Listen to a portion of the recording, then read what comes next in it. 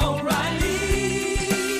You need parts? O'Reilly Auto Parts has parts. Need them fast? We've got fast. No matter what you need, we have thousands of professional parts people doing their part to make sure you have it. Product availability. Just one part that makes O'Reilly stand apart. The professional parts people. O'Reilly Auto Parts.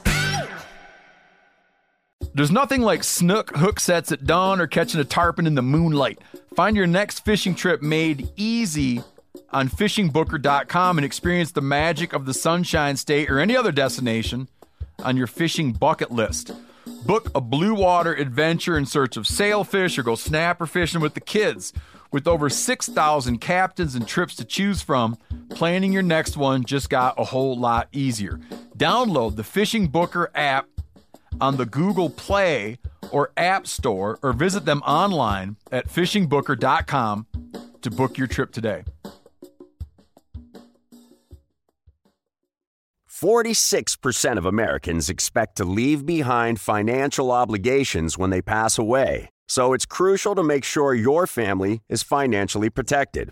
Policy Genius helps you find the right life insurance coverage by comparing options from America's top insurers with help from licensed, award-winning agents.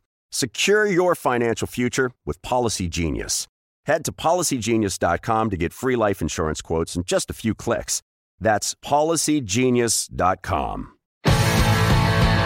He's just like holding the snakehead like it's a pistol at his hip. Like it's not even a good fish hold. He's got like the khakis on, you know, like Jake from State Farm. And I mean, literally, he might have taken a photo of Jim Carrey and Dumb and Dumber to the cutting corral and said, hey, give me one of those.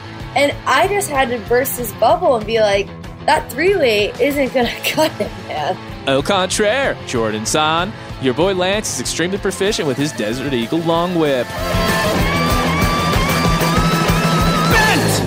Good morning, degenerate anglers, and welcome to Bent, the fishing podcast that counts the number of flies stuck in your baseball cap as it's formulating early opinions of you. I'm Joe Cermelli.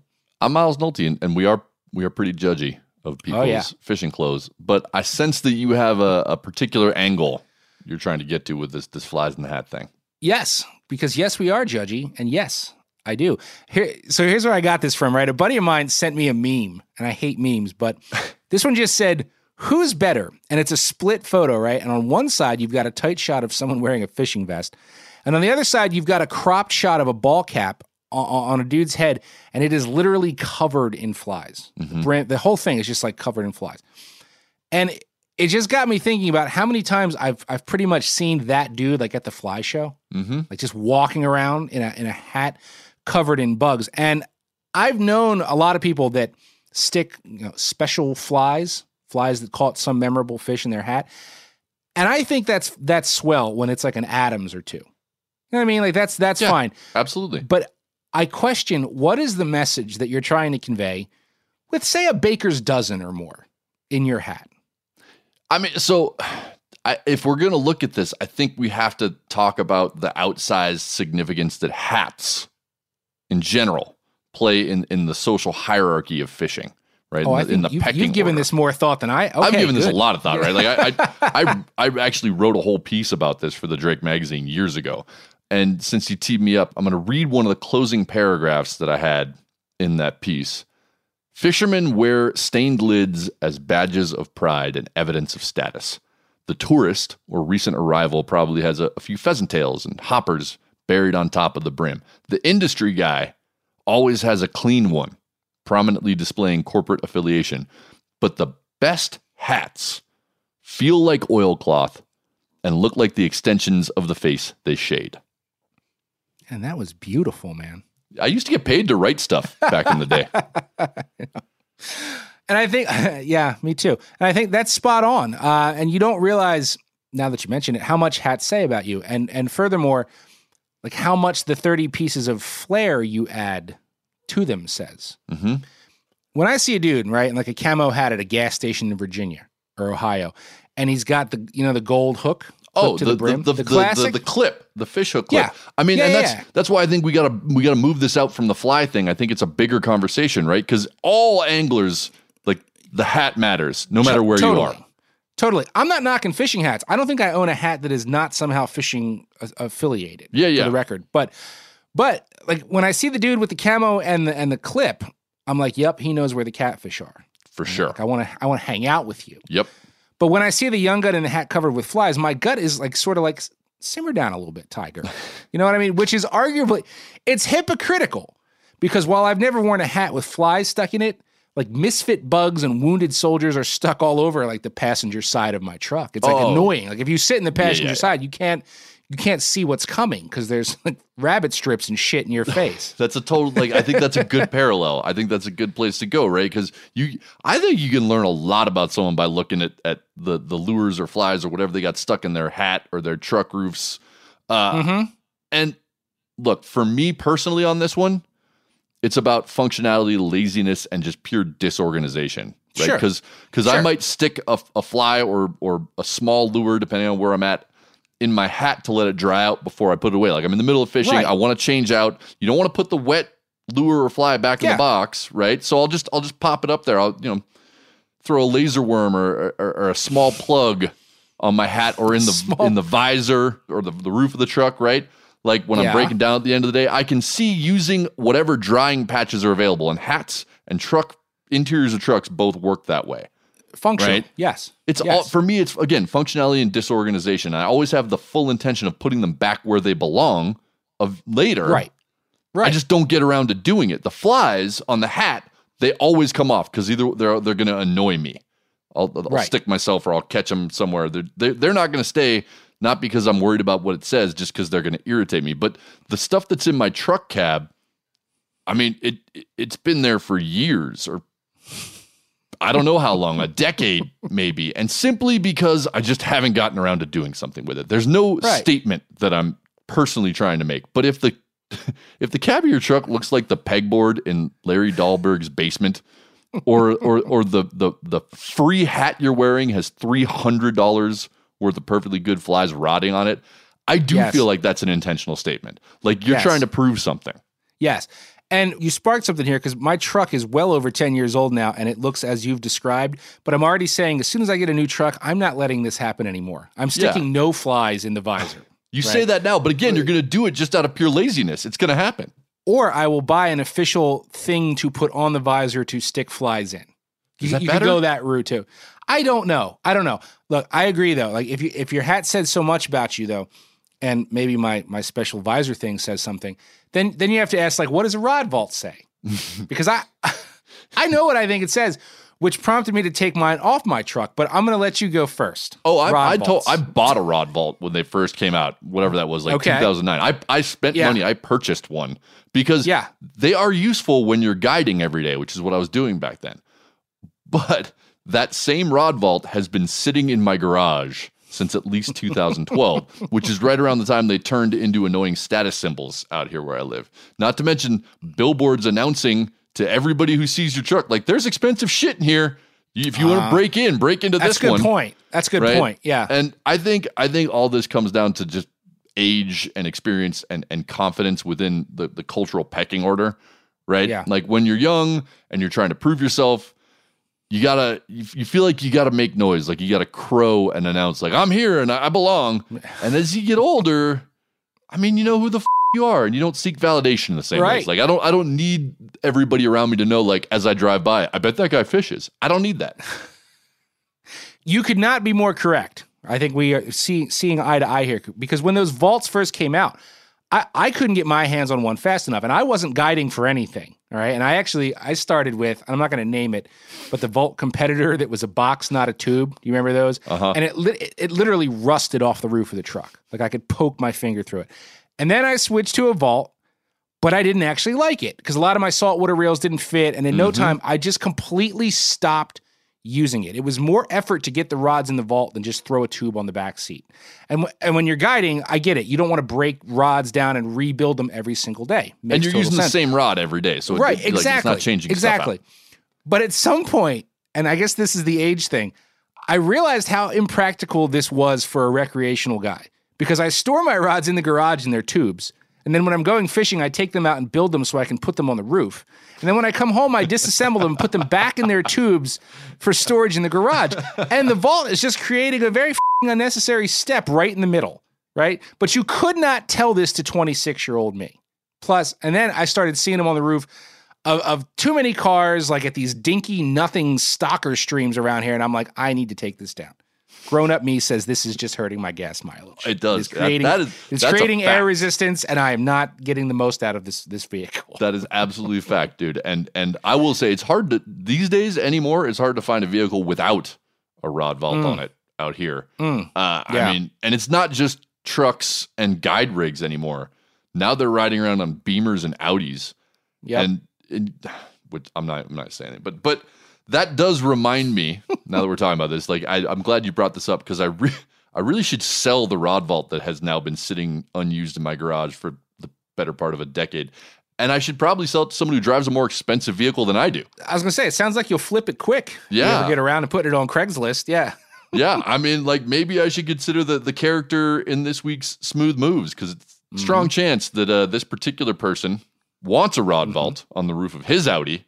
Yes. Joining us to tell the story about this is our good friend, Captain Abby Schuster of Kismet Outfitters on Martha's Vineyard, which, bear in mind, is a small island completely surrounded by saltwater and some of the finest saltwater fishing in the world, meaning the stimmies and the Goddard sedges on your hat aren't particularly useful.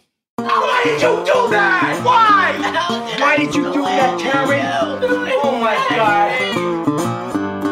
Joining us today for Smooth Moves, we have Captain Abby Schuster of Massachusetts. Abby, how are you? Great. How are you?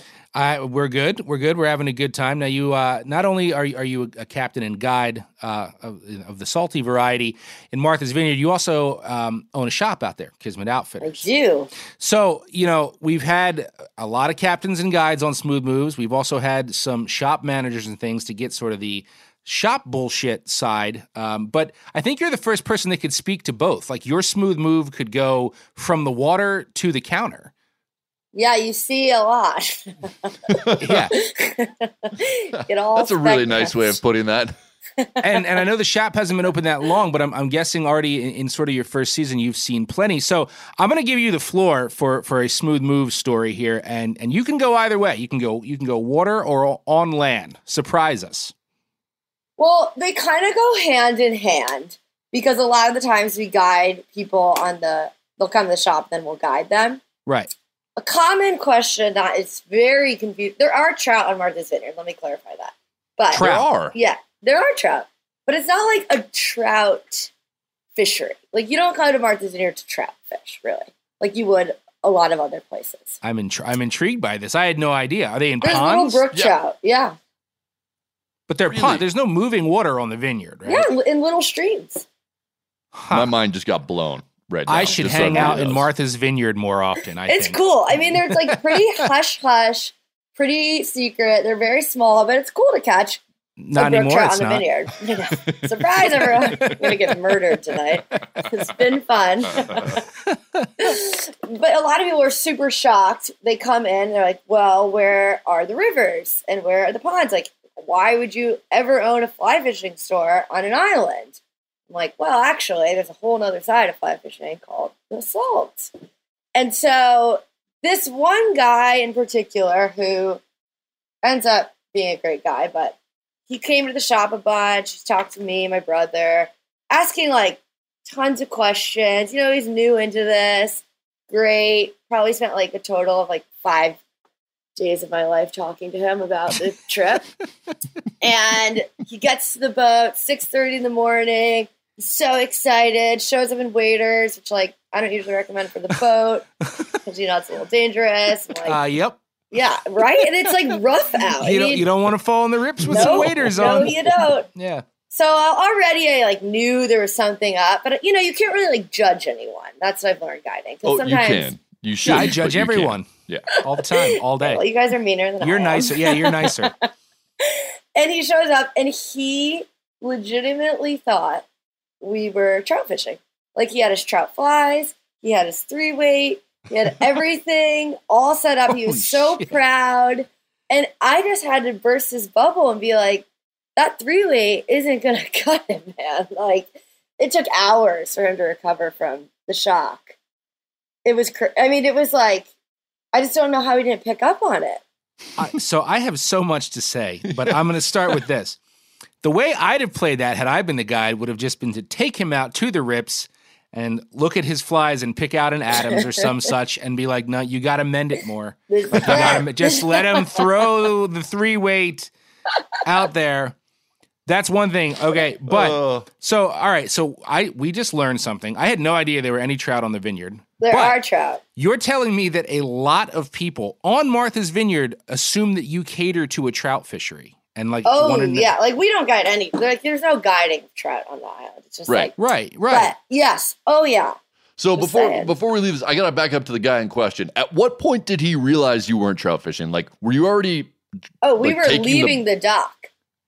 And how did that go? Was he like, wait a minute, are there trout out in the ocean? I just didn't get. I don't get it either. I mean, he didn't get teleported to the island. I assume he flew and/or took a boat there. It's like all surrounded by saltwater and shit. You know?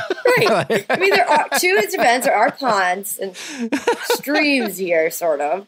But like, you're on a boat. Yeah. Second question: did he catch any fish? Yes. And did that blow his mind? Yes. Yeah, it was that's what I would assume. bluefish.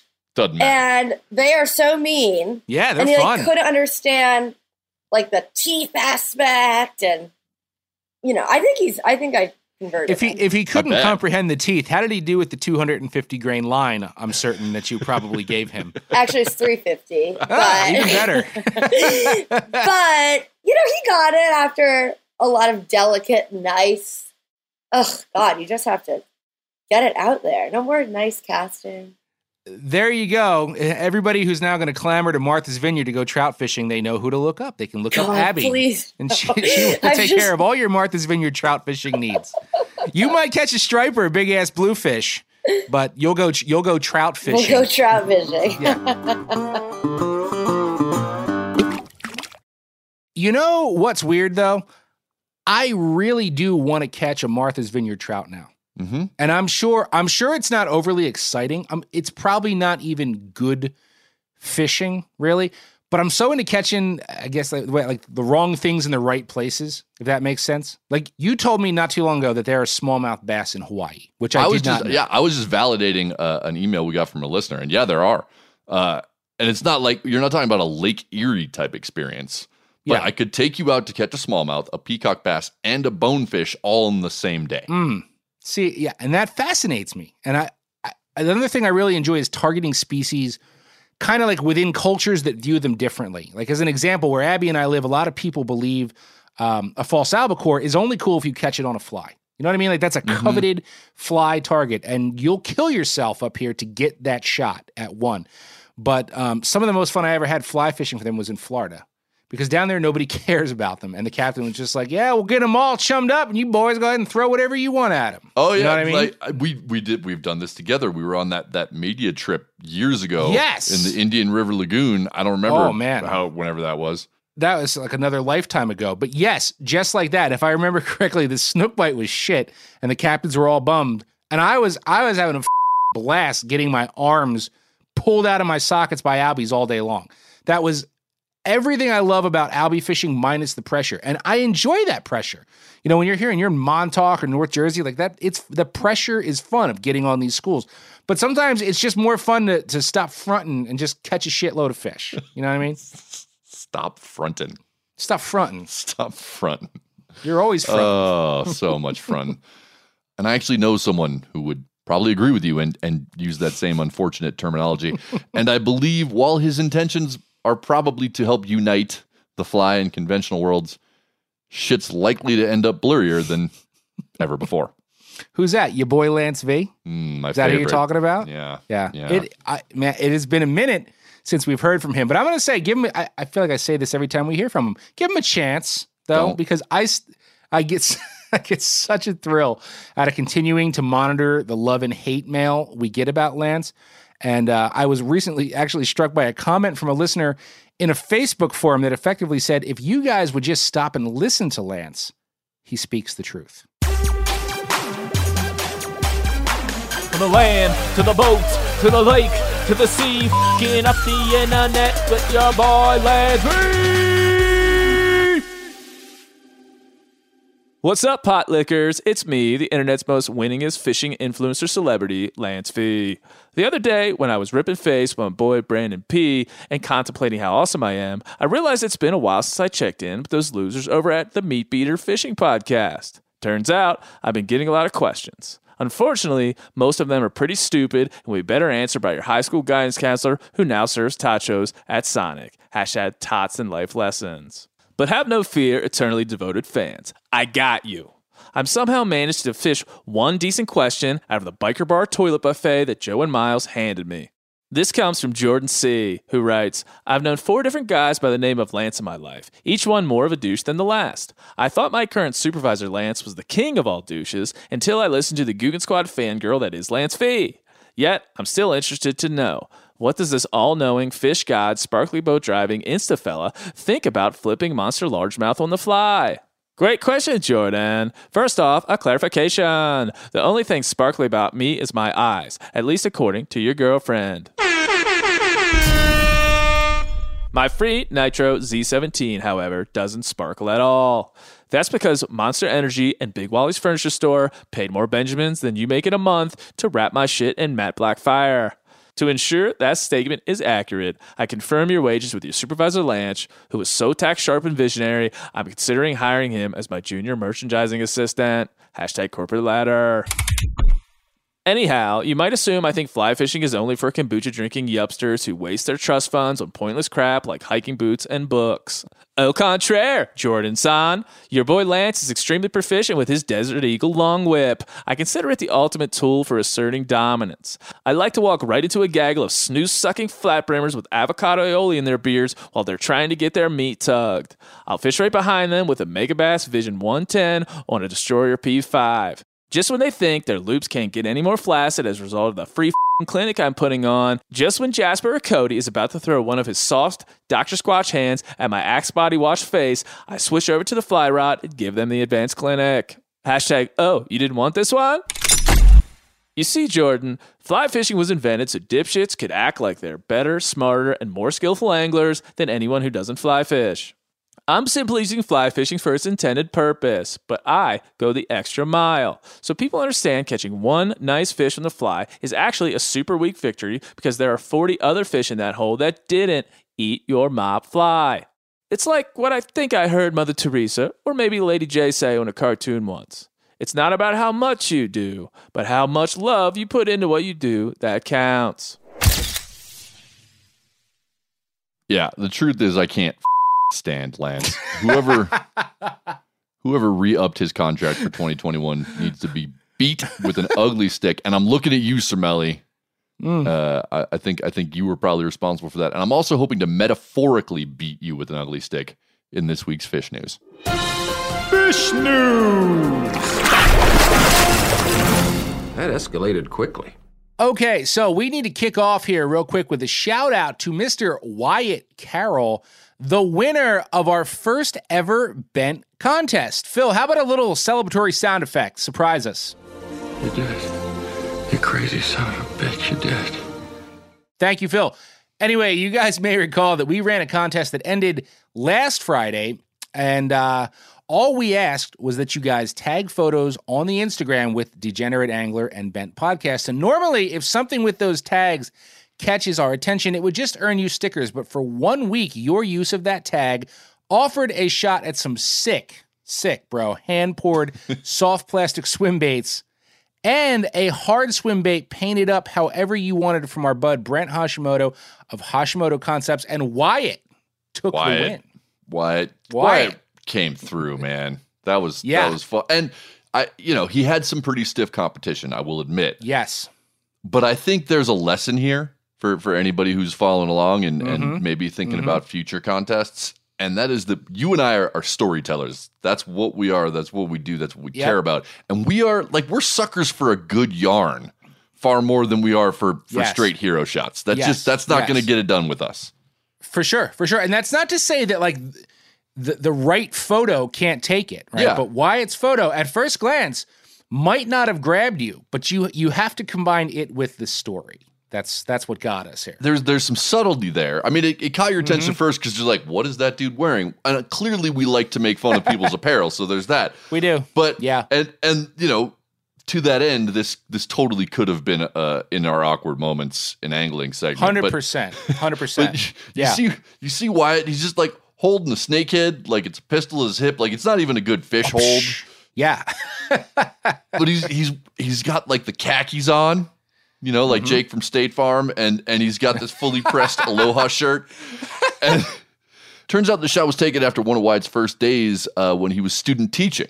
I'm gonna give props to all the teachers out there and say that you deserve time to unwind on the water after dealing with all that you deal with the America's My children. youth. Yeah. And there's one thing about this we didn't even notice when we picked Wyatt's photo. The shirt is actually a Pokemon print. So like I didn't see it right away. Yeah. Wyatt nailed it, man. Like he was appealing to you with the snakehead. He hit me with the teacher angle. And then he was also courting Phil with the Pokemon love. He nailed the trifecta. He did. And furthermore, he said he had no pliers or multi-tool that day, so he couldn't get the hook out of the fish. If you catch snakeheads, they got a real hard mouth. So when you hit them good, like it's in there. So he didn't know what to do. So he just threw the fish on the floor of his car with it still attached to his line to the end of the rod and just took care of it at home. And I'm going to assume there was some fish tacos happening that evening.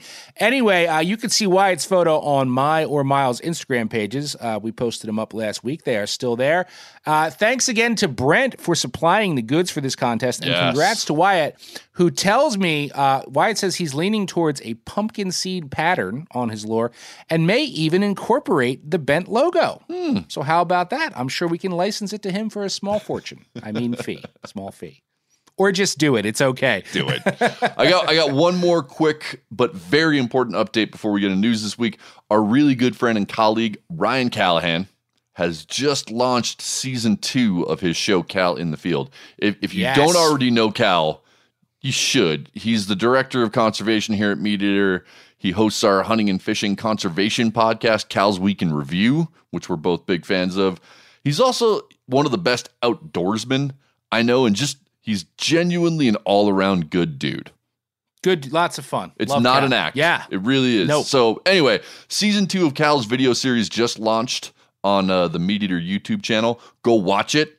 For the first episode this week, he's trapping grizzly bears with Idaho Fish and Game. And next week, you can watch him roping invasive rainbow trout on the South Fork of the Snake River. It's good stuff. Check it out. Anyway, without further ado, it is time for news. And quick reminder, this is a competition. Neither Joe or I know what the other is bringing to the table. And at the end of it, our well-coiffed and smart engineer Phil is going to hop in and declare who is the winner and who is the saddest of sad losers. Speaking of sad losers, I'm still a little bit bummed about last week, Phil. I mean, really? He won with Pokemon? I was going to say, we don't know what the other guy's bringing to the table, but I know how to win Phil now. You throw a Pikachu in there, you got it. I will find a way to bring Pokemons into every news. Joe gets to lead off this week, and I'm just hoping it does not involve Japanese cartoon characters. Joe, take it away. No, it does not. And I'm starting out this week with a story from forthewin.com, which I love. You take the science journals, I will take For the Win. But this is pretty cool, and we are heading off to the Gulf Coast for this one. Headline, angler makes rare catch of prehistoric fish while surf fishing. Okay? And I read, a fishing guide from Michigan was surf fishing on an Alabama beach when he hooked something big that puzzled onlookers about its identity. Even the angler was baffled, thinking a shark was at the end of his line. Instead, when David A. Rose finally pulled the fish close to shore at Orange Beach, after a 40-minute battle, he and others discovered it was a Gulf sturgeon. It was a rare catch of the prehistoric fish, which is listed as threatened. This is never in my wildest dreams would I have imagined landing such a rare species ever, Rose told For the Win. While I knew there were anadromous sturgeon along the northwest coast, it never even crossed my mind that there were this species swimming about the Gulf of Mexico. So, a couple things here. Thing one, the range of the Gulf sturgeon has shrunk immensely. Considerably. Right? Historically, Yeah. yes, it's crazy. Historically, these sturgeon ran all the rivers that dumped into the Gulf from Florida across to Texas. But everything from dams to contaminants to overfishing has reduced their range to just a couple river systems, basically between the Florida Panhandle and the east side of the Mississippi Delta in Louisiana. So very rare to just see one, let alone catch one. Thing two, I've known Dave Rose for years. Really? And when I read this, I was like, David A. Rose, holy shit, man. I know that guy. I know him.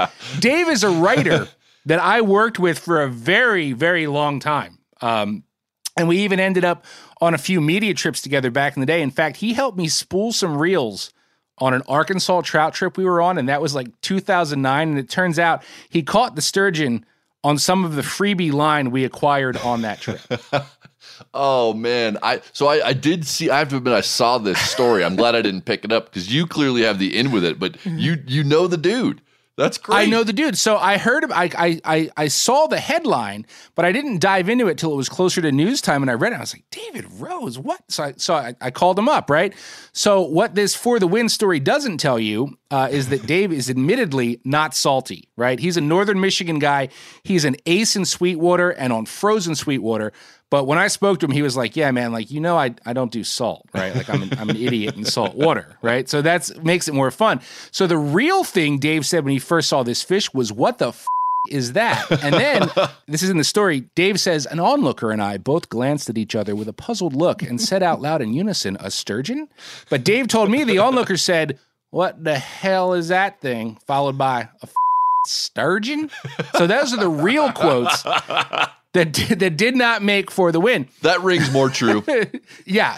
I mean, it's Orange Beach. I love it down there, but like, come on, man, it's Orange Beach, like, vacation land. So Dave caught this thing on a freaking pompano rig. Really? Baited with shrimp, yes. And if you don't know anything about pompano, they're small. Like, they have a relatively small mouth, right? So we're not talking about big hooks here. But seeing how rare Gulf sturgeon are and how very, very federally protected they are, what I wanted to know was if Dave was worried. And yes, he was. And he says, even though he knew nothing about this, like, he knew the rarity of it, he figured that out. And he's like, my priority was keeping that thing's head in the water. Mm-hmm. You know what I mean? Like, he did not want to make a big scene out of it. And of course they got, just a couple, 2-3 quick snaps, and they sent the fish off. And he was worried about the well-being of the fish so much that he didn't even really properly measure it, which he says in hindsight he should have. Even if it was just like, cutting a piece of mono and measuring that at home later. He didn't have a tape or anything. He wasn't expecting this. But later he looked up the record, and according to Dave, the record on the books for Gulf sturgeon weighed 84 pounds. And he and others estimate his fish measured over 6 feet and weighed in the neighborhood of 120, 130 pounds. Now, I don't know, nor does he, if like an IGFA release record is even feasible, because you're not supposed to knowingly target and mess with these sturgeon. But just like for posterity's sake, an official measurement, would have been cool. Like, theoretically, Dave might have caught the biggest hook and line Gulf sturgeon ever. Right? But Dave strikes me as the type of guy, one, who wouldn't care that much about it, and two, would understand that the only reason there isn't a record for that is because by the time IGFA was doing records, those fish were decimated. Like, It's a hollow record if he were to do that. Oh, totally, and he wouldn't. totally. No, he's absolutely not chasing that. In fact, and this is why I love Dave. He told me, like, his favorite thing about this, because remember, this is a dude from Northern Michigan down there on vacation, right? Absolutely, He's just down there in his shorts catching some rays, right? Is he wearing his Pokemon Aloha shirt? No Pokemons. But he said his favorite thing about this and all this attention is that, and he's right, it's like the quintessential fishing story. Like, you just totally put bait on a hook and you cast it out, and you just absolutely never know what's going to eat it, even when you think you do. So he's down there on vacation, doesn't do much saltwater fishing, and he's like, all I wanted was to catch a pompano, and I still haven't caught one. So, like, he still has never caught a pompano. Oh, man. So that's great. I was so blown away. Yeah, I was like floored when I saw it was Dave. So, cool story. That is beyond once in a lifetime, It really is. And clearly Dave is our kind of people. And my next story is also about our kind of people, though, in a very different way. And before I get to the actual story I want to talk about, I'm going to start out with a shout out to a listener of ours, Jared Leprevost, I believe is his name. A few weeks back, Jared sent an email titled Fishing and Fluid Mechanics, which made sense because he was responding to a Philistine segment I did about wild thoughts from wild places. Yeah. Right? Mm-hmm. And in that book, David Quammen, I talked about David Quammen's ability to make even fluid mechanics interesting because he's such a good writer. Well, that resonated with Jared, who sent the email. And on that email, he attached a paper he'd written in his junior year of college for a fluid mechanics course. And that paper studied drag force on crankbaits. And no way. Good for him. Yeah. In the abstract to it, he wrote, although drag force isn't as common as the force of gravity, it is still very present in everyday life, especially when you are an angler. Fishermen experience drag forces not only when they drive their boats, but every time they cast their rod. And I'm just giving props right now to Jared for turning an engineering assignment into an excuse to go fishing. Yeah. Right? Because that's what that was. And he did a great job. I hope he got a good grade on the paper, but I can see through what he's doing there. He's like, how do I turn this into an excuse to go fishing for credit? I did a report once on a dude who owned a fly shop, which meant like to do all the research. I just went and sat in the fly shop. Totally. Shot the shit with the guy. Like, come on. And I guess I got to give props to you on this too, but I want to call out Jared because he figured out much earlier in life than myself that science and math are applicable to really cool shit, right? If I'd been smart enough to approach science classes as opportunities to better understand principles of fishing, I might have tried to calculate something other than the minimum quantity of work necessary to achieve a passing grade. You know what I mean? Like that was really the only equation I was working on. By the time I figured out science was not just applicable, but central to the things I love to do, like fishing, I was way too old to start on a new career path. Like that ship has sailed. Yeah. But the actual subject of my first story is not. This story comes from the Fond du Lac Reporter, but it has nothing to do with sturgeon. Just saying that because we've been hitting Fond du Lac and sturgeon really hard. Jared Ott is an 18-year-old senior at Fond du Lac STEM Academy. Now, Jared's from Wisconsin, so he's dunked a few worms in his day. Couple. Yeah. Once or twice. And in fact, that's exactly what he was doing while brainstorming his senior project. The assignment was to come up with a solution to a real-world problem. So Jared went to the local lake to fish crawlers while like noodling on the big assignment, because what else you can do? That's where you do your best thinking. And he started getting frustrated because the fish were short striking and stealing all his bait. And boom, that right then is when inspiration hit. Jared decided that he was going to design a fish hook that would make it more difficult for fish to remove the worm without getting pinned.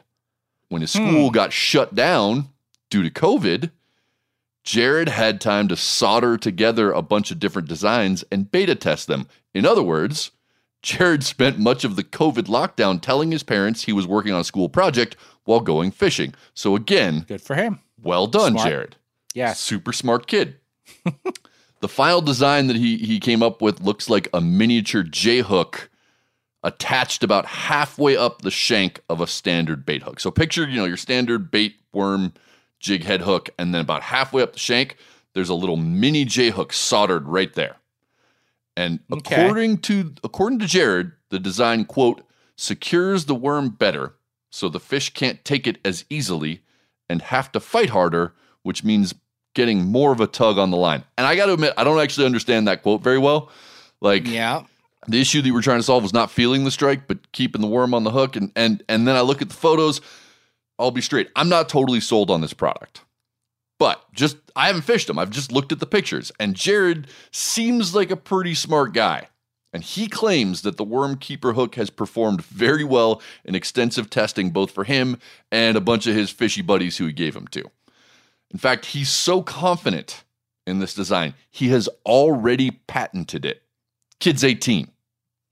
He's already got his own fishing hook and that's patent. Smart. Of course, like, dude, you got to patent everything just in case nowadays, right? Like, I get that. I have some questions here. Okay, well, I got one more thing. I'll be done secondly. Not surprisingly, Jared got himself a scholarship to Michigan Tech, where he plans to study mechanical engineering. He also told the Fond du Lac Reporter that he hopes to license his hook to tackle manufacturers in the near future, but so far, none have ponied up for the rights. If anybody listening wants to reach out to Jared and see about buying some of these direct, you can find him. You can shoot him an email at that's OTT fishinghooks@gmail.com. And if you do and you buy some, let us know how they work. Because I'm skeptical looking at the photo, but I'm curious. Add the promo code BENT for 0% off. So, okay, did he get the scholarship because of these hooks? No. He's just a crazy smart engineering he's just kid. Smart. So, all right, so I'm picturing like a J-style bait holder hook, like a standard bait holder hook. Yep. And then up the shank soldered. Now, is it back to back, or are the points on the same side of the hook? The points are fully lined up.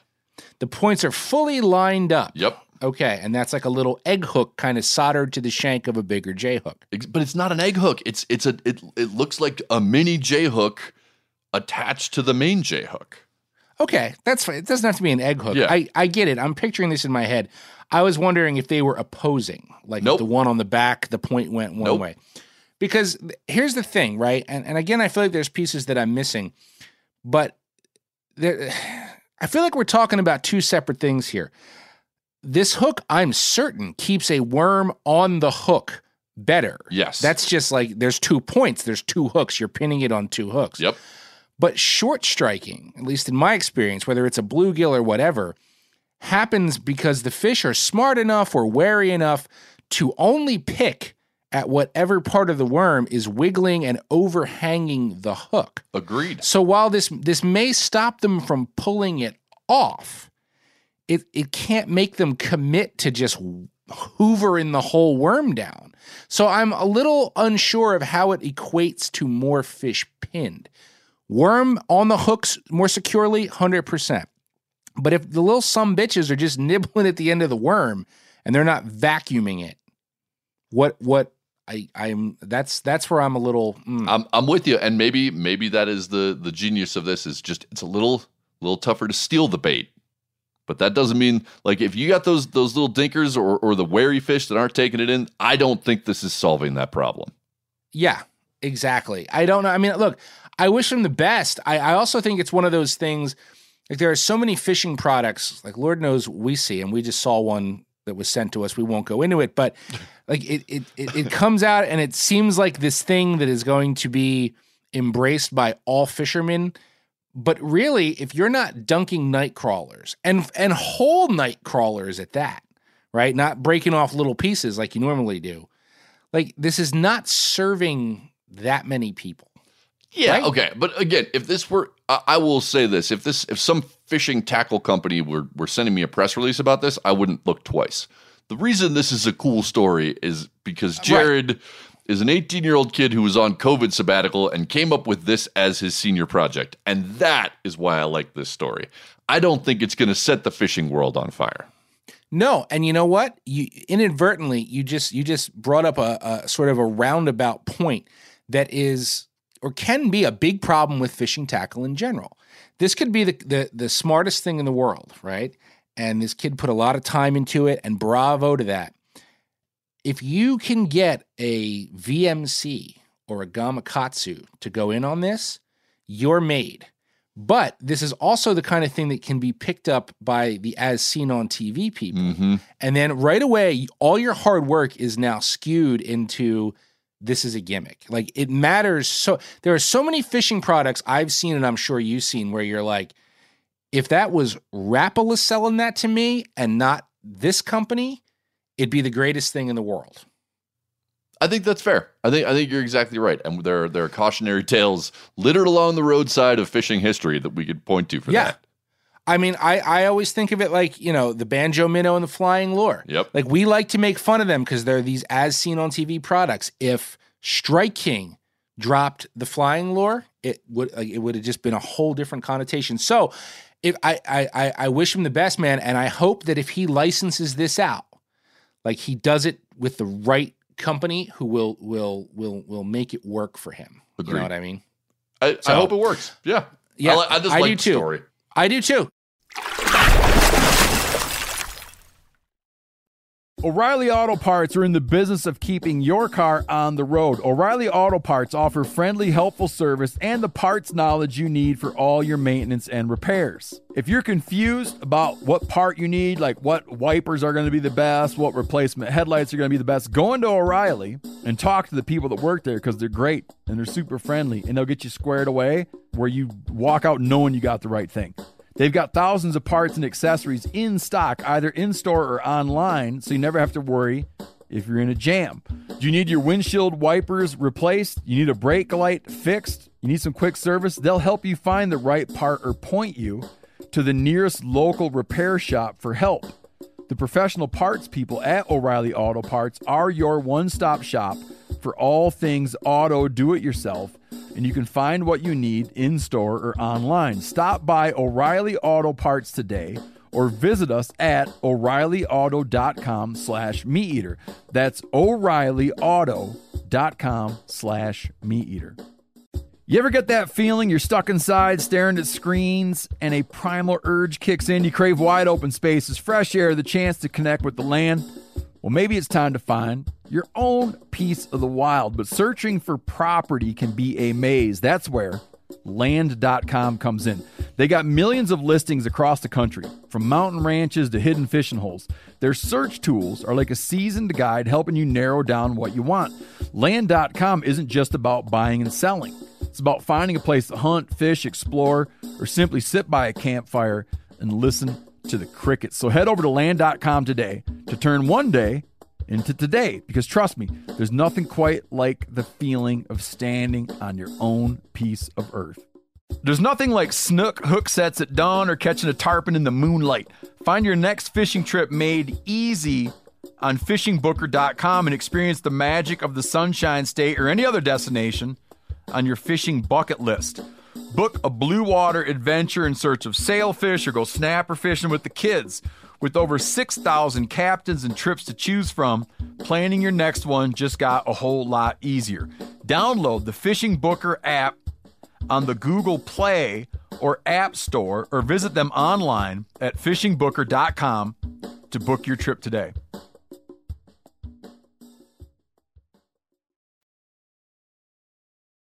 I'll go from making better connections with worms to making love connections.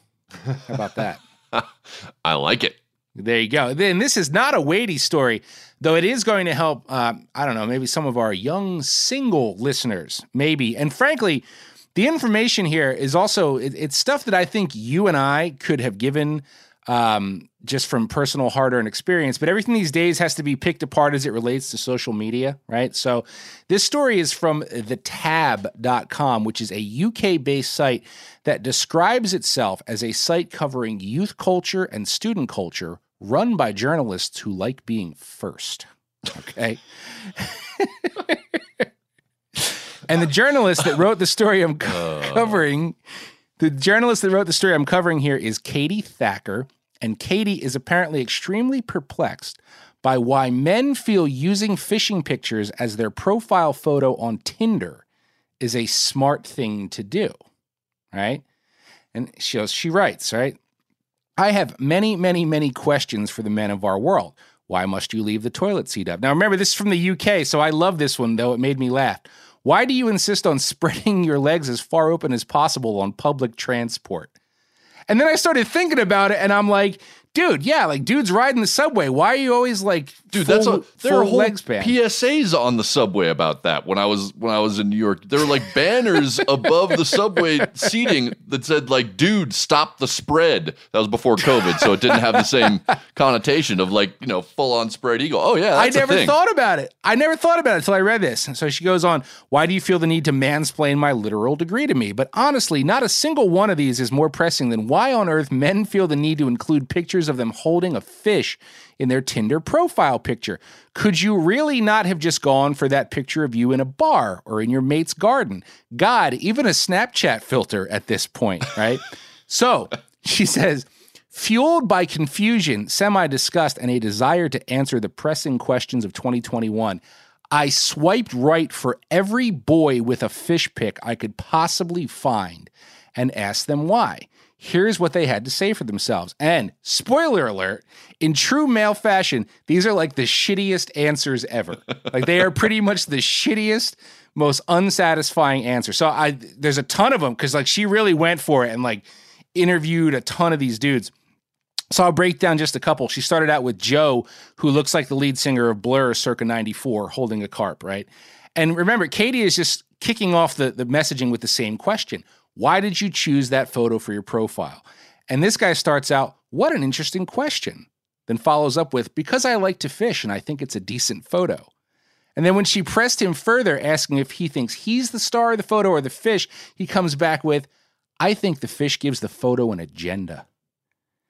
Like, what the hell does that mean? What does that even mean? What's the agenda? Like, I don't know if we're trying to be like smart there. Yeah. Okay. Then I don't know. Then we have another Joe. And apparently there's a lot of guys named Joe on Tinder that like use fish photos. That's just a side note. So this Joe is mean mugging with a Wells catfish. And he looks like he's in sync in the 90s with the spiky hair. And Katie says pretty much all his photos included fish. And he just said, well, I'm always fishing, and I don't have a lot of photos without fish. So, I believe that answer. I can relate. Most pictures of me have fish in them. But B, I'm also not trying to date people on Tinder. So I could see how this would not work on Tinder. Because if you're always fishing and have no photos without fish, like the ladies might assume you have no time for them and or no friends. So that's like another knock against too many fishing pictures. 19-year-old Ewan posing with a carp, and this is so sweet and personally relatable. He explained to her that fishing is just a hobby for him right now, but he took a fisheries management course in school and is hoping to turn fishing into a career. And boy, this takes me back because like my first nationally published article happened when I was still in college. And I remember bringing that magazine to class and I was so proud. I was like, "This story I wrote about striped bass and saltwater sportsmen, guys, look." And like all the girls in my journalism classes were like, wow, cool. So Ewan, good on you for the career goals, but like don't play up your future in fishing as a selling point for your dateability. You could trust me on that. And finally, my personal favorite, a dude named Ashley is posing with a big carp, tells Katie, well, I recently lost a lot of weight, and the only recent pictures I have of myself are fish photos. But then comes back to her, and he's like, how come all your pictures you're posing with wine? And she's like, you know what? He's got a good point, and maybe I need a new hobby. So just a little expose. Like we've always joked about, this has come up elsewhere, but I feel like she actually took the journalistic deep dive and is like, I am going to swipe right, and I am going to ask all these dudes, and none of them had particularly satisfying answers. I mean, I disagree. I think that honest answer of, well, I don't really take pictures of myself except when I catch a fish. I think that's totally legit, and I can relate to that. So it may not be satisfying. It may not answer some like deep existential question she wants to understand about dating particular men, but it is honest. No. And it is honest. I just have to look at it like we're not out there looking, we're not on Tinder, right? So I have to look at it from a perspective, like if you're on Tinder trying to meet girls, and I guess, I don't know about you, but I've also had some friends who at some point since I've known them were like, dude, I met this girl. She fishes her ass off. This is awesome. And then it never works out. Like they think that they want that, but then like it doesn't work out. So it's like, if you're going for somebody to fish with, maybe, but if that's not your MO, I don't know, man. It's like nothing but fish pictures on Tinder. Look, I'm not an expert on this. I'm not going to pretend to be, but I will say one thing like this, and I'm dating myself because, I didn't ever do much online dating. There was like a half a second where I was on Match.com and it resulted in the worst dates of my entire life. So I quickly got off of it. But I had a friend who did something similar, but it was very thoughtful and very intentional. Every picture he put up was of him with a fish or with something he'd hunted. And I was like, dude, is that really like smart strategy? And he was very honest. He's like, look, this is a huge part of my life. I love to hunt and fish. I want to be honest about this, and I want to find. I don't care if whoever I end up dating. I don't care if that woman wants to participate in these with me or not. But I don't want to false advertise. This is who I am, and this is what I do, and it just kind of cuts through some of the BS and weeds out folks who are going to be annoyed by that. I'm like, fair. I get you. Fair. That is the strategy too. That's strategy too. So my last story. here's the only connection I can find. We both went with some low hanging fruit this week, and I've been getting pretty serious for a while, and I'll get back to serious stories I'm sure next week. But I felt like everybody needed a break from all the bummers that I keep talking about. So this one is kind of a science story, but it don't have high hopes. So a while back, we talked about longfin damselfish and how they develop relationships with certain shrimp to help their algae gardens. Remember that one? And that particular case works out well for all the parties involved. The shrimp get protection. The fish get gardens that are well fertilized by the shrimp poop. That's called a symbiotic relationship. And sometime after we ran that story, I was looking up other symbiotic aquatic relationships, and I stumbled on a story about sea cucumbers and star pearlfish, which claimed that these two different organisms have a symbiotic relationship as well. But the details struck me as odd. I do not have a delicate way of putting this, so I'll just be blunt. Star pearlfish seek out crevices in which to live, and they are known to favor the anuses of sea cucumbers. According to National Geographic, a pearlfish will find a sea cucumber bum by smell and then dive in head first, quote, propelling itself by violent strokes of the tail. Now, the sea cucumber does have the musculature to close down its anus, but only for so long because sea cucumbers breathe through their butts. So the pearlfish, if it gets thwarted, just has to wait it out and then wriggle on in. And despite how that sounds to us, anthropomorphizing, biologists once believed this relationship to be mutually agreeable. And they had a couple reasons for thinking that. First, it seems like pearlfish may have evolved to coexist with cucumbers. The inside of a sea cucumber may be like a safe, protected hole to hide in, but it's not hospitable. Sea cucumbers produce saponin, a toxin that kills most aquatic creatures, which is why other fish don't exploit the same gap, shall we say. In fact, sea cucumbers would succumb to their own internal poisons if they didn't also produce a kind of antivenom. Pearlfish, on the other hand, just produce mucus. Lots and lots of mucus, 6 to 10 times more mucus through their skin than the average fish. And this mucosal membrane acts as a barrier against the saponin and also provides a natural lubricant. Another reason biologists once thought that cucumbers must be benefiting from hosting the pearlfish is that they have the capacity to expel them. Sea cucumbers can spit out their respiratory trees, aka their lungs, aka the crevices where pearlfish hide when they're threatened, and then grow new ones. Like they're capable of coughing up their lungs and growing new ones if they have to. But they don't do this when infiltrated by pearlfish, right? So for those reasons, it seemed like there's got to be something in this for the sea cucumbers. Relatively new research, however, has found this is not a mutually agreed upon relationship. In many cases, it's what's known as a commensalist relationship, meaning that just the pearlfish is getting something out of this. But, at least the sea cucumber kind of like puts up with it. Pearlfish gets something out of it. But oh man, you're making me feel really sad. For it gets worse. It gets worse. One specific type of pearlfish goes full on parasitic and actually has been known to consume the sea cucumber's gonads from within. Moreover, in certain circumstances, the cucumber innards can get pretty crowded.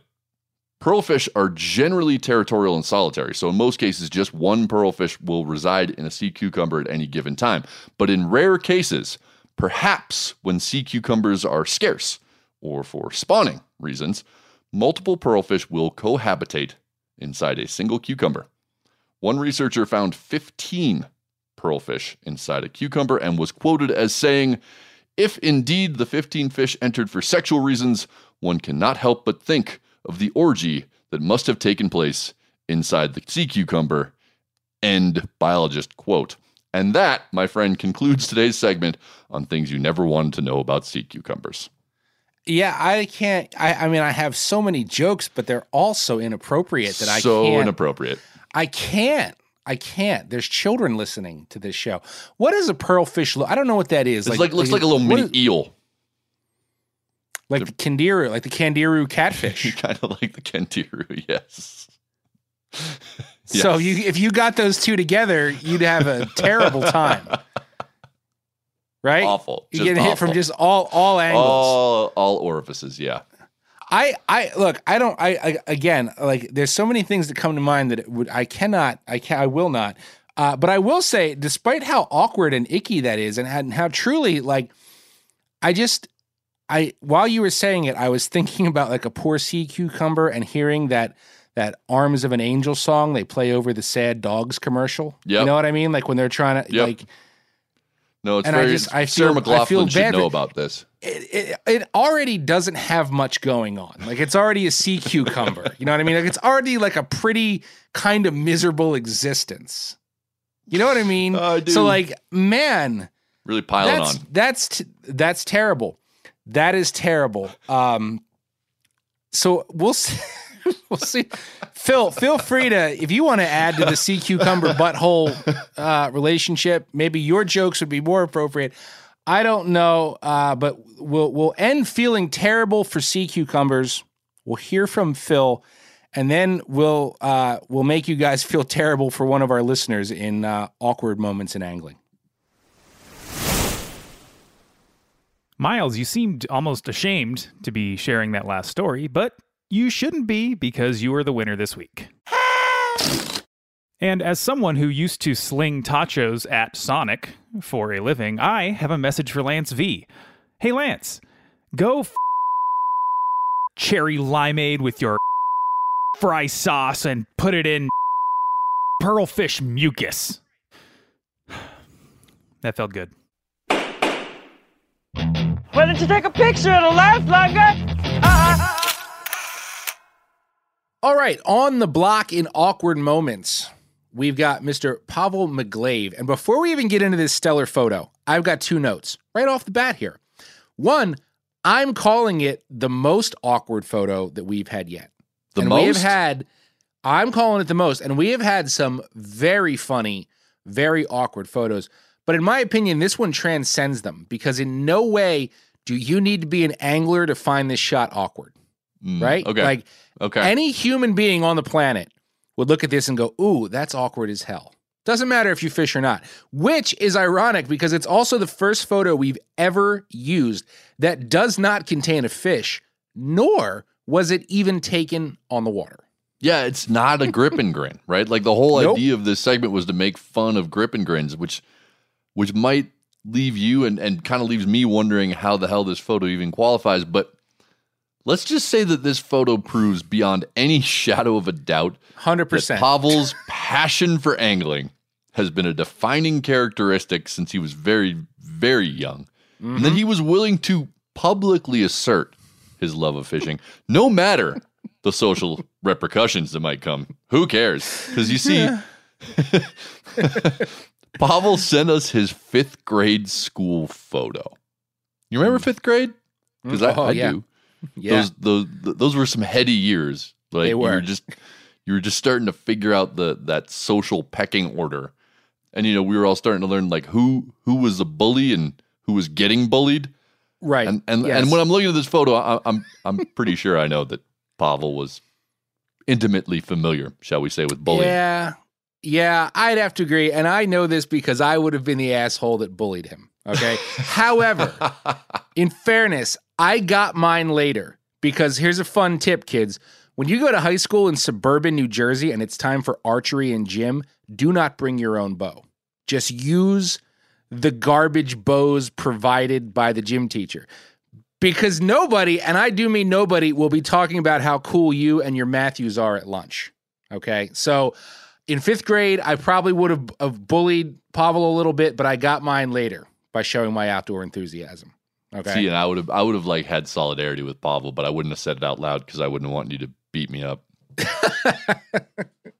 Fair. Okay. Anyway, let's get into this photo, and we're going to start with the background here because it's very 90s, and in fact, it harkens me back to my kindergarten class photo in which I'm sitting on a carousel horse, right, with a pastel colored drop cloth behind me, and I'm crying. It's a classic family photo. I'm very upset.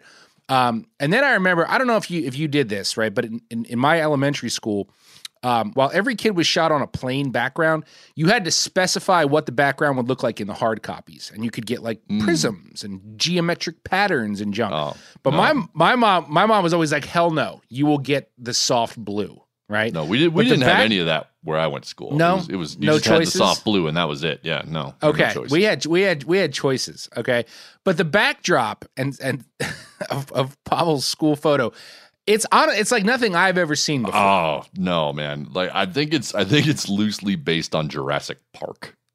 Like that's what I see when I look at this. Like the actual background has a jungle theme going on.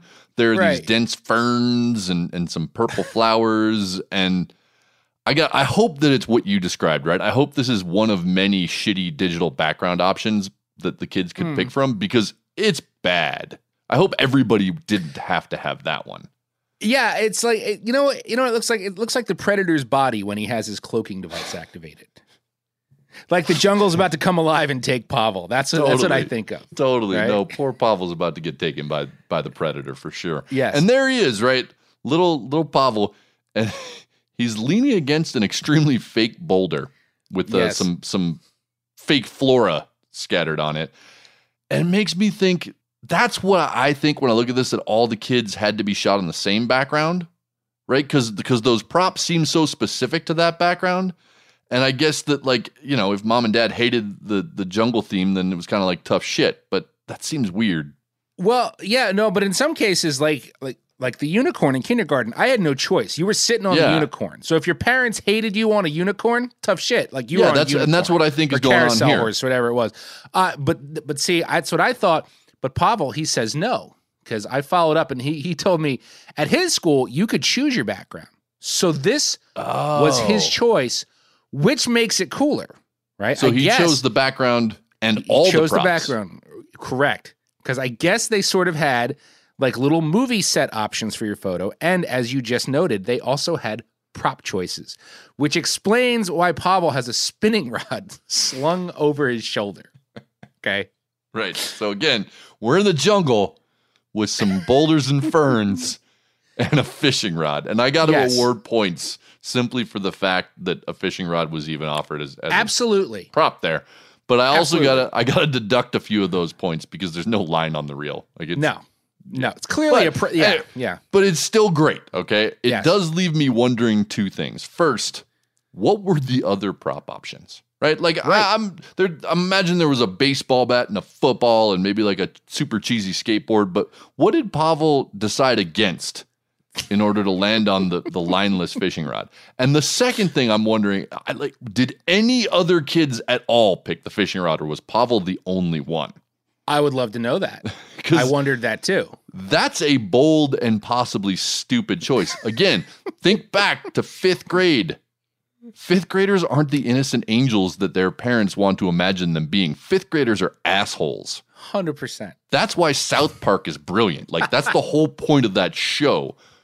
Even money. I'm putting up even money that says he earned himself at least one new nickname and a black eye over this photo. But Pavel didn't care. Like look at that dude. He doesn't care. Nope. He's owning it. He's like, this is who I am. This is what I'm about. And if I'm being honest, he was going to catch a beating with or without the fishing rod prop. It was going to happen, so go ahead. He might have defended himself with the fishing rod after the photo was released. So beyond the fishing rod, he's wearing corduroy overalls with a white polo shirt. And there's not much to rip on there, okay? Fine. But, man, his haircut is straight up Lloyd Christmas. And I mean, literally, he might have taken a photo of Jim Carrey and Dumb and Dumber to the cutting corral and said, hey, give me one of those. It's spot on. But it's even worse. It's not just the Lloyd haircut. It's like that, but worse, because it looks like he just got back from a family vacation in Mexico or Panama or something, because he's got the 2 pieces of braided hair capped off with Rasta beads. Like, yes. Oh, really? The hair beads are so glorious. They're so glorious, right? And he told us he just came back from Mexico, and he came back to class like, this makes me cool, bro. Like I was just I got Rasta beads in my hair. You don't have that, okay? And they're so fantastic. It's barely worth mentioning the friendship bracelet, with a tag that's way too long. So like on his wrist on the fake rock that you'd see in the aquarium store, it's like a normal friendship bracelet with a whole other friendship bracelet dangling from it. Anyway. He's like, I have friends, I swear. Yeah, and Pavel, this is classic. And we cannot tell you how happy we are that you sent it. But this is my takeaway, okay? I think it's so rock star that you opted for the jungle motif and grabbed the fishing rod and your mom or dad let this fly, okay? Bravo. Because if I had been in this situation, just like left to my own 5th grade devices to choose my own school photo adventure, as soon as my mom got these, she'd have been like, are you serious? I can't put this shit in Grammy's Christmas card. When are retakes? You're signing up for retakes. That's what would have happened. Nope. When you ball up like Pavel, there are no retakes. Remember, if you'd like to be voluntarily tortured on this show like Pavel, send your awkward photos to ben@themeateater.com because these are kind of the highlights of our existence, okay? It's true. You know? It's true. Yeah. Yeah. Nothing gives us more joy than being handed a photo and given license to essentially craft our own version of the story behind it. Yes, because we are all about giving you the backstory, which is what we do every week in our End of the Line segment, where we profile a particular lure, bait, or fly. This week, Miles is going to tell you about one that blends 2 of those categories together, and in doing so, makes the old new again.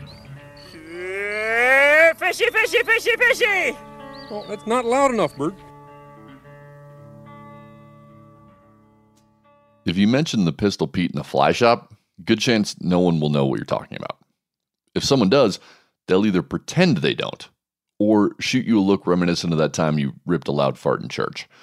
Though widely available, Pistol Petes are strangely absent in the fly scene. They're ignored or ridiculed, a joke at best. At worst, a defamation of an art form, an insult to delicate sensibilities.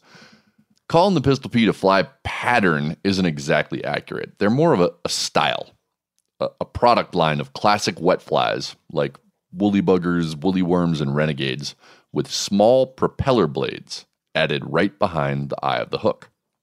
The flies themselves are totally unremarkable. They're cheap, crappy, third world country tide flies, but the added hardware sets them apart. Pistol Petes are distributed by a company called High Country Flies out of southern Colorado. Story goes that Chris Furia was a fishy kid who liked to tie flies. He discovered that putting propeller blades turned his mediocre flies into fish-catching machines. Being an entrepreneurial lad, he started his own little cottage industry, selling them around his hometown of Trinidad, Colorado. He kept that up as a way to make some extra cash all the way through college. In 1990, High Country Flies Incorporated began large-scale production of various Pistol Petes in Mexico and established national distribution. Though I've never once seen a Pistol Pete in a fly fishing shop anywhere in the country, you can find their trout kits in Bass Pro Shops, Dick's Sporting Goods, Walmart, and just about every big tackle store in the country. Most of those kits include a half dozen different propeller flies and 3 clear plastic casting bubbles so that they can be effectively used with a spinning rod. That pretty well explains what happened to this fly. See, purists love to argue about what counts as a fly. Some people will only use flies made of natural materials. Others will only use floating flies they tied themselves. The parameters of purity are blurry and subjective, but a large segment of the fly fishing scene claim anything with a propeller or a spinning blade or a diving lip isn't a fly. It's a lure. And those same folks will point to the Pistol Pete as a relatively new and disgraceful bastardization of the glorious history of American fly fishing. But here's the thing. They're wrong. Because if you actually look into the early days of American fly fishing, the 1920s through the 1950s, fly lures were common. Back then, fly rods weren't the floppy graphite levers of judgment and division we know today. Fly rods were tools for delivering small, lightly weighted presentations. Up until the late 50s, many of the major tackle companies made miniature spinners, plugs, crankbaits, poppers, gurglers, and wigglers, all expressly designed for use on fly tackle. Sometime around 1960, these lures disappeared. I'm speculating here, but my best guess for why that happened has to do with fishing rod technology. Conventional rods in the early 20th century were far different than what we have today. Most were made of steel and topped with level wind reels. They weren't capable of accurately and effectively casting the small, light lures that are sometimes necessary for fooling spooky river trout.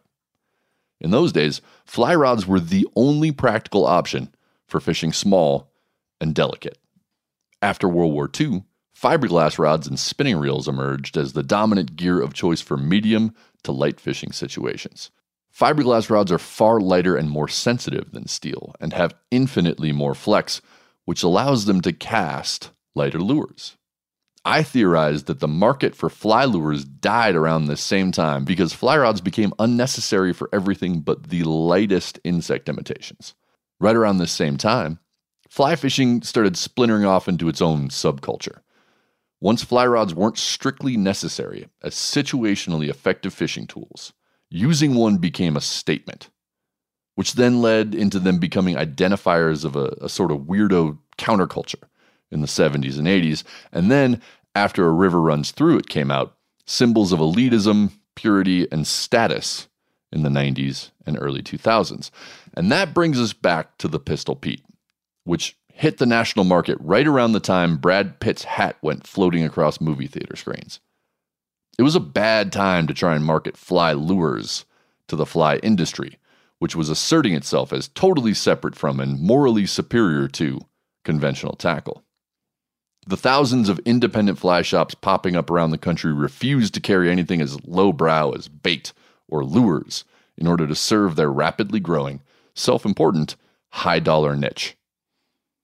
Pistol Pete's caught the hell out of fish, but no way hardcore fly anglers were going to publicly endorse or use their products at that time. So, High Country Flies made a smart pivot and started marketing their wares to spin fishermen, who continue to catch the hell out of fish on their crappy flies with bow propellers. They're probably the only fly company on the planet willing to suggest tipping their wares with corn if you're getting short strikes. But 21st century fly culture has moved on. Fly design has gone away from natural materials and delicate patterns. The contemporary fly scene is younger and less beholden to the norms and mores of the previous generation. Modern fly tyers are racing each other to make flies that act more and more like lures. Most of the major fly companies now have at least one fly with a spinner blade. You can get flies that swim like jointed jerkbaits, flies that gurgle like jitterbugs. The fact is that fly lures are hot again, even though no one's calling them that. Pistol Petes, however, are not part of that new wave of cool flies, and I think there are two reasons. First, as I've mentioned, Pistol Petes are not particularly interesting from a fly tying perspective. They're low quality, old patterns that just have some hardware attached. They work, but they're just not that interesting. Second, High Country Flies threw their lot in with the conventional crowd 30 years ago. And even though modern fly design is getting closer and closer to gear fishing, the fly scene still clings to some sense of differentiation from and superiority to the gear scene. Don't cry for High Country, though. Considering their distribution in every major sporting goods chain in America, I think they made the better business choice.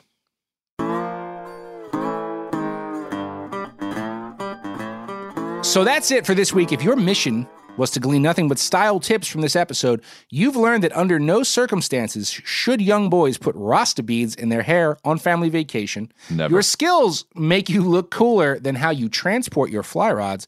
And if you've got enough dry flies on your hat to get you through an entire season, maybe you should use them and try accessorizing by, clipping hemos to your shirt every time you leave the house instead. Oh, you heard the fashion tips here first. Remember to keep those sale bin items, bar nominations, memes that you have no idea would ever become theme of an entire episode, and whatever else you want us to see or hear coming to bent@themeateater.com. Yes, we love hearing from each and every one of you, and we love seeing those Degenerate Angler and Bent Podcast hashtags on the Instagram. Using them, remember, is the fastest way to get yourself a little sticker selection from us. It is. And if you're looking for a rod vault to stick them on, I might have one that I'd be willing to trade for a vintage beanbag chair, a copy of Young Einstein on Laserdisc, and also a Laserdisc player.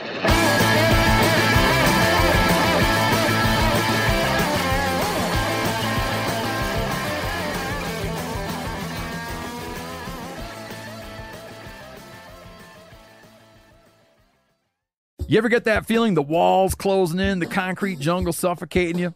You crave some wide open spaces, the chance to connect with nature, maybe in a spot all your own. Well, head over to land.com. They've got ranches, forests, mountains, streams, you name it. Search by acreage. You can search by location.